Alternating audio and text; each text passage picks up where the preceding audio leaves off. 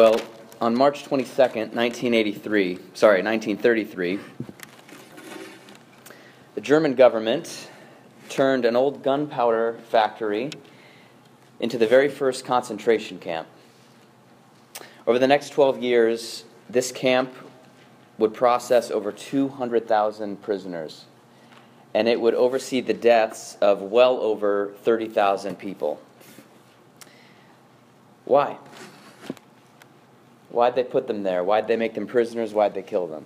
Well, any number of reasons. It's almost unhelpful to ask why. Some of it was because of their ethnicity, some of it was because of their behavior, some of it was because of their politics. Many reasons, many unreasons. Nevertheless, these prisoners lived in a state of constant fear. They were treated brutally. They were hung from trees. They were made to stand at attention for hour upon hour upon hour. They were hung from trees. They were hung from poles. They were experimented on. They were frozen to death. They were placed in scalding water. They were made to do heinous acts with their bodies. They were cremated. They were gassed. They were raped. They were made to carry the dead for miles before themselves being shot. They were marched to death. This is what we now know as the Dachau concentration camp. Now, the Dachau concentration camp helps us see what's sometimes hard to see, and that is the nature of evil and the very live nature of evil. It helps us see that evil is a spiritual force that seeks to destroy God's good, true, and beautiful creation, especially people who are made in God's image. Evil is set against people. It doesn't matter what you put in front of each person as a qualifier. Evil is just set against human life. And it's a real power in human history. And sometimes it takes a concentration camp like Dachau for us to really see that it's actually at work in the world. And it hasn't gone away. Dachau, 70 years ago, was still in operation. That is not a long time. And to this day, people made in God's image are still under attack. There are Christians that are beheaded in Egypt in 2015. There are college students systematically shot in Kenya in April of 2015. There are schoolgirls kidnapped in Nigeria, held hostage in 2015. Even now, who knows what they are subject to? Behind Boko Haram, behind the Islamic State, behind human trafficking rings, and behind every organized force of evil is an evil one who works within human history to oppose God and destroy what God has made.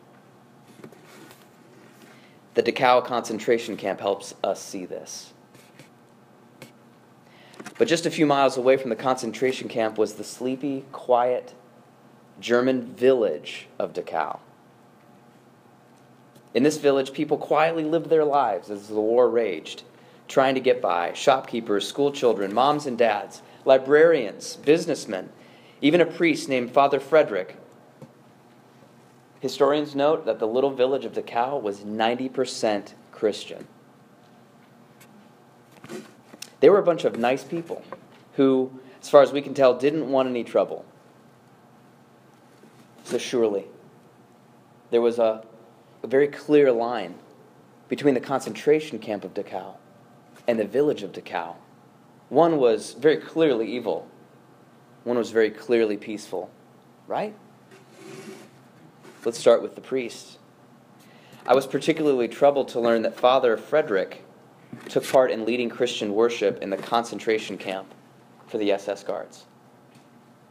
And he had written ingratiating letters which were found by historians.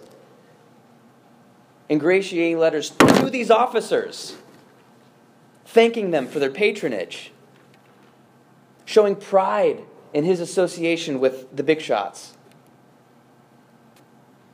Not just the priest, though, the businessmen, the shopkeepers, the pub owners, They all did brisk business with the camp nearby.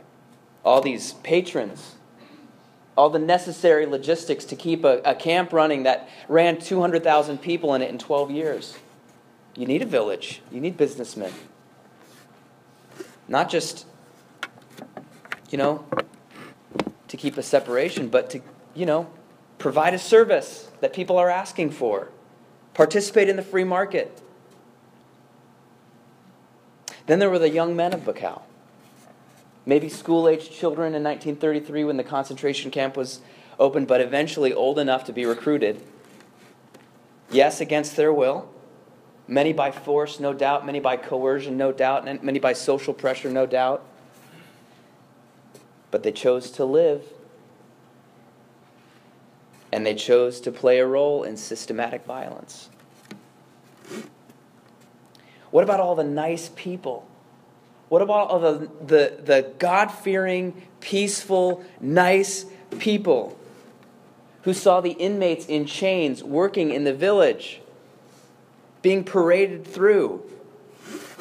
All these emaciated faces. They knew something was wrong, and they didn't say anything. They didn't say a word. The village of Dachau helps us see something else about evil. It doesn't just need the bad guys to get the job done. Evil needs a whole lot of nice people to keep their mouths shut and cooperate. The evil one, the devil himself, doesn't just seek out the destruction and twisting and mangling of all that's good. The evil one needs to recruit massive amounts of people to live a life of apathy, collusion, comfort, and passive silence. It needs both. The evil one needs both to destroy what's good. What would I have done were I in Father Frederick's position? I tremble to ask that question. If I had to choose between leading a service for the guards or being one of their terrified prisoners, what would you have done if given the choice between blowing a whistle on the operations and sending your entire family to the camp, your grandparents, or just keeping a low profile and kind of waiting it out? What would you have done if given the choice between booming business that you'll never see after the war is over, and, on the other hand, poverty, and perhaps starvation, perhaps imprisonment? As much as we love to think that evil and its impact is out there, separate, and only for the bad guys, we have to recognize that we have a capacity within us to perpetuate it and keep a smile on our face, to participate in and be a nice Midwestern person, to let it all happen so that we can be comfortable. My friends, we need a solution that is bigger than niceness. We don't need a shelter and a shield from the evil out there, although protection is good. But that's not ultimately what we need. We need a deliverer who will deal with the evil in here on its deepest level.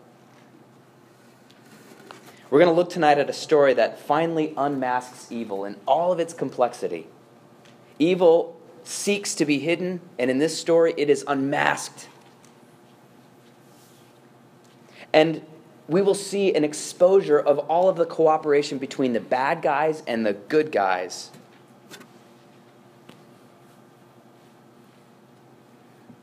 And hope will be offered to every single one.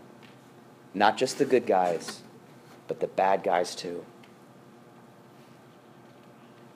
We will see tonight a way of escape from the whip of the evil one that seeks to imprison us all in his campaign to undo what is good, true, and beautiful. We need this deliverance. We need this way out. And a way is made. Turn with me to Mark 15. I'm going to look tonight at 5 ways that evil hides itself. and what happens in response.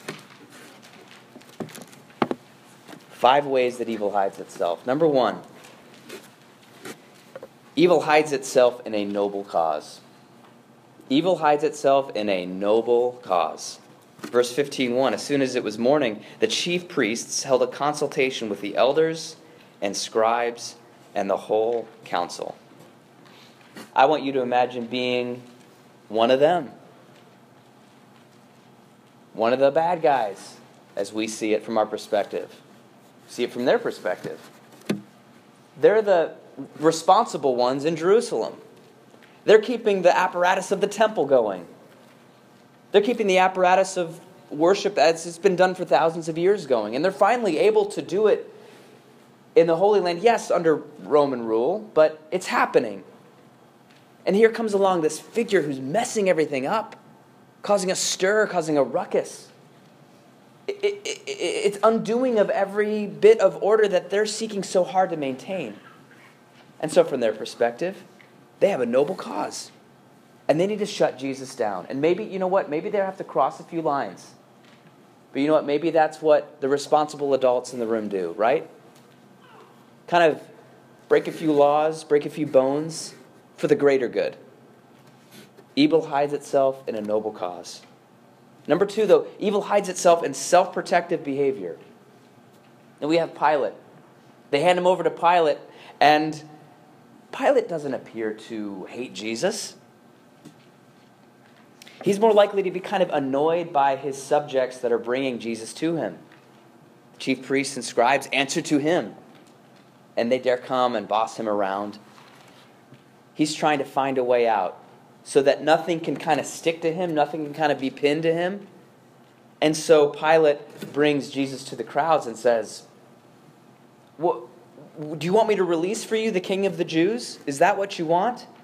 Because it would be perfect. They could say yes, and Pilate would go, "See, the crowds want this, it's legal, and I don't want any kind of uproar, and so, sorry, I know you guys wanted to have him crucified, but he's escaping.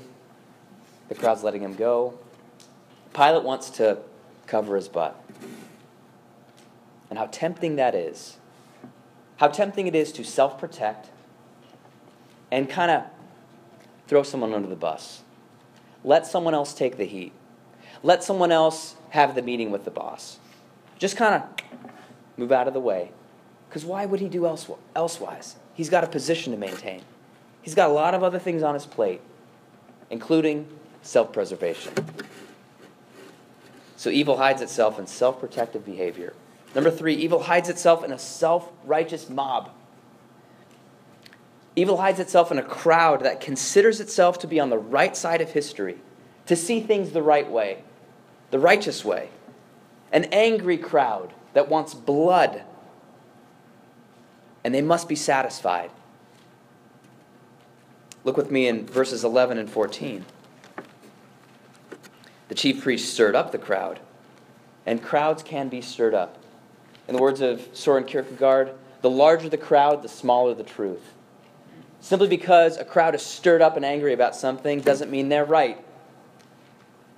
But crowds have a tremendous capacity to be self-righteous and to be condemning and shaming. And they hold nothing back. Look with me later on as Jesus is being crucified, verses 29 and 30. All those who passed by derided him, wagging their heads and saying, "Aha, you who destroy the temple and rebuild it in 3 days, save yourself and come down from the cross." You see what they're saying? Well, you know what? You were on the wrong side of this issue. We saw the issue rightly, and you're suffering, and eat it. We're going to shut you down, Jesus. You get what you deserve. We're going to Twitter shame you. And you're going to be crucified. And in the process, we're going to kick you while you're down. Crowds have a tremendous capacity to do this, and every single one of us here has the capacity to participate in self-righteous, shaming behavior so we can prove our own worth and our own rightness to ourselves, to each other, and to the authorities that are stirring us up. So evil hides itself in a noble cause, self-protective behavior, a self-righteous mob. Fourth, evil hides itself in just following orders. Just doing what you're told. I didn't make the decisions. Someone else was deciding all the things. I'm just one of the workers. I'm just carrying out what they're paying me to do. Verse 16, the soldiers led him away. What else could they do? What were the soldiers going to do?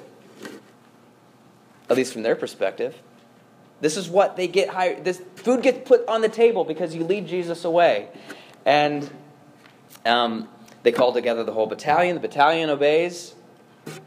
And they clothed him in a purple cloak and twisting together a crown of thorns. They put it on him. Just having some fun. Just kind of being creative with the work that they're supposed to do. I mean, imagine being them. Someone else made the call. Pilate's involved. I can't do anything. Just following orders. The housing crisis of 2008 was full of this type of self-justifying behavior. Bankers, loan officers, realtors, inspectors, just following orders. Not paying attention. It's not my job. Finally, evil hides itself in nice people that stay off the radar. We would look in vain in the first part of Mark 15 to look for Peter, James, and John and the rest of the disciples, the male ones that is, because they're off the radar. They've fled. They've gotten out of there, out of Dodge. They've run away. You know, they've disassociated with this whole drama. People are suffering. There's a crucifixion involved. There's a trial.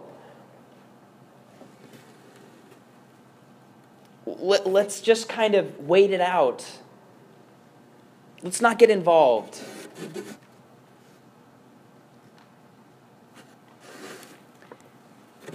We live in a world with suffering people.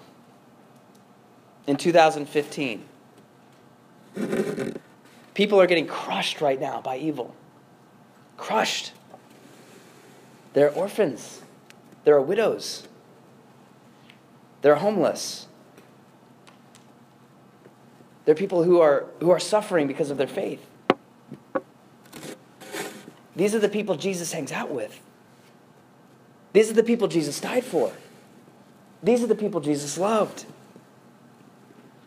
These are the people in whom Jesus makes himself known to the world. And it is so tempting for us to just be nice people who stay off their radar, who don't get involved, who don't get our hands dirty. People who don't give up comfort because it's like so easy not to. It's so easy to just go, I'll take the comfort. You just give me peace. I won't make a stink. You let me stay comfortable. That's the exchange we're in danger of making in 2015 in Chicago, Illinois, on the north side. Evil hides itself across the board. It seeks destruction. It seeks to remain hidden. And it needs good guys and it needs bad guys. And we need to be delivered. We need to be delivered. Do you know that? Do you know that in all kinds of ways evil has woven itself into our world and given us every excuse not to see it? Satan is real. The devil is real, and he's like Pharaoh. He wants to make us slaves to a project we can't escape from. And then eventually, when he's ready, he wants to crush us. That's his goal. That's his aim. And if we stay apathetic, and if we stay benign, we're lost. If we don't see the deliverance and don't see our need for it, we're lost. We're in chains. Whether we're religious, whether we're irreligious, whether we consider ourselves a good guy, whether we consider ourselves a bad guy. Where is Jesus in all of this evil? Where is Jesus in all of this evil? He's making a way, friends, out of all this mess. He's being crushed by evil to deliver us from evil once and for all. A way for the bad guys to get out, a way for the good guys to get out. He doesn't stay off the radar. He doesn't pass the buck. He doesn't self-protect. He opens up his arms of love on the hardwood of the cross that everyone, good guys and bad guys, might come within the reach of his saving embrace. He takes our corruption. He takes our status seeking. He takes our greed. He takes our blindness. He takes our divisions. He takes our unbelief and our apathy and self-preservation and everything we've talked about this Lent. And he stretches out his arms of love on the hardwood of the cross, and he takes it all into himself and accepts it and the darkness that comes with it. Verse 33, when the 6th hour had come, there was darkness over the whole land until the 9th hour. I don't know if any of you have been in complete darkness where you can't even see your hand in front of your face. Have any of you been in complete and utter darkness? It's actually hard to get into utter darkness these days. But if you're in utter darkness, you realize how disorienting it is, how undoing it is. It feels, after a while, like chaos is going to overcome you psychologically, sociologically. You can't thrive. Civilizations can't thrive when there's darkness. Darkness, as Jesus opens up his arms of love and receives the chaos of evil. Darkness covers the land like a black hole, swallows him up. But this is the darkness from God. Throughout Scripture, darkness is used as a metaphor for God's judgment. God looks at the evil and he exposes it, ironically, with the darkness. Just like you can't see a glow-in-the-dark toy, which has now re-entered my life now that I'm a parent. You can't see a glow-in-the-dark toy unless you turn the lights off. The Lord is turning the lights off with his Son stretched out in love. And evil is finally exposed. But something else is exposed too, something else is done too, and we need to see it. Jesus cries out, my God, why have you forsaken me?" Under God's absence, under God's judgment. And then something happens. He dies. He breathes his last in verse 37. And then in verse 38, the curtain of the temple was torn in two from top to bottom. A way was made. The curtain was an extremely thick separation between sinful humanity and holy God. And only the chief priest, once a year, with special regulations and a rope around his ankle, could go in on behalf of all of the people. Like Moses stretching out his arms and seeing the Red Sea, a way of escape opened up. Jesus stretches out his arms of love, and the way to God's deliverance is opened up. And anyone, good guy or bad guy, can pass through. Anyone passive or active in evil can pass through. Anyone who's complicit in any way, in any form of evil, can pass through. The centurion, who historians tell us that centurions in the Roman Empire had to kill their way to that position. They were not appointed. They were enlisted, and they got to the top with brutality. He was a hardened man. Perhaps he looked at the situation as, I'm just doing my job. Perhaps he looked at the situation of, hey, I really like to kill people. It doesn't matter. He looks up at Jesus and sees the way he dies and understands a way has been made. And he says, truly, this man was the Son of God. I'm not following Pharaoh anymore. I found a new deliverer. I found a new son. And I will follow him. I will follow him into the presence of God. I will follow him into forgiveness. I will follow him into healing. I will follow him out of shame. I will follow him into the promised land where I will live forever in the presence of a holy God. I will exchange all the blood. I will exchange all the passivity. I will exchange what is on me, the judgment on me, because it's no longer on me. I saw him take it. And I'm going to pass through the way that's been made. And I'm going to get out. And I'm going to get saved. That's what the centurion saw. And that's what we need to see too.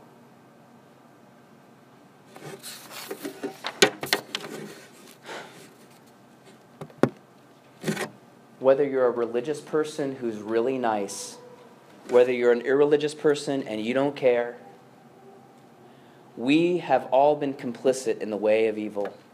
We have used people. we have exploited people in ways passive and active. We have used ourselves. We have acted in some ways against ourselves.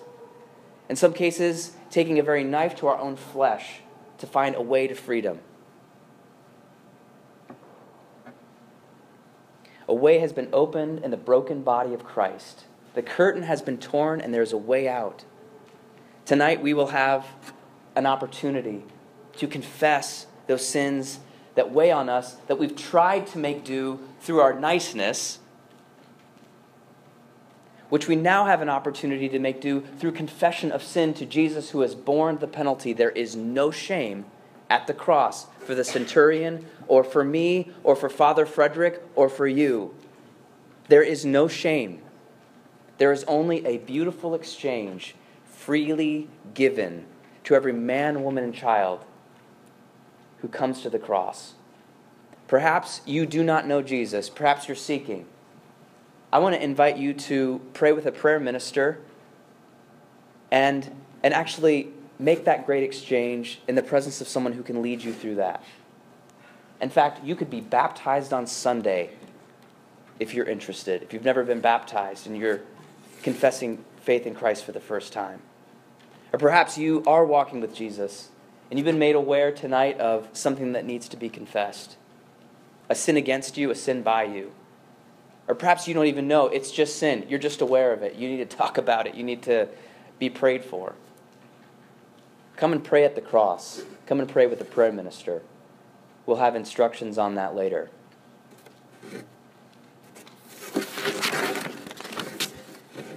We have a new Moses, friends, and he did the job better than the old Moses. When we realize that the problems in the world run through the very center of the human heart, we cry out like we've never cried out before for deliverance. And the new Moses stretched out his arms of love on the hardwood of the cross, that everyone might come within the reach of his saving embrace. And he will deliver us. In the name of the Father, and the Son, and the Holy Spirit. Amen.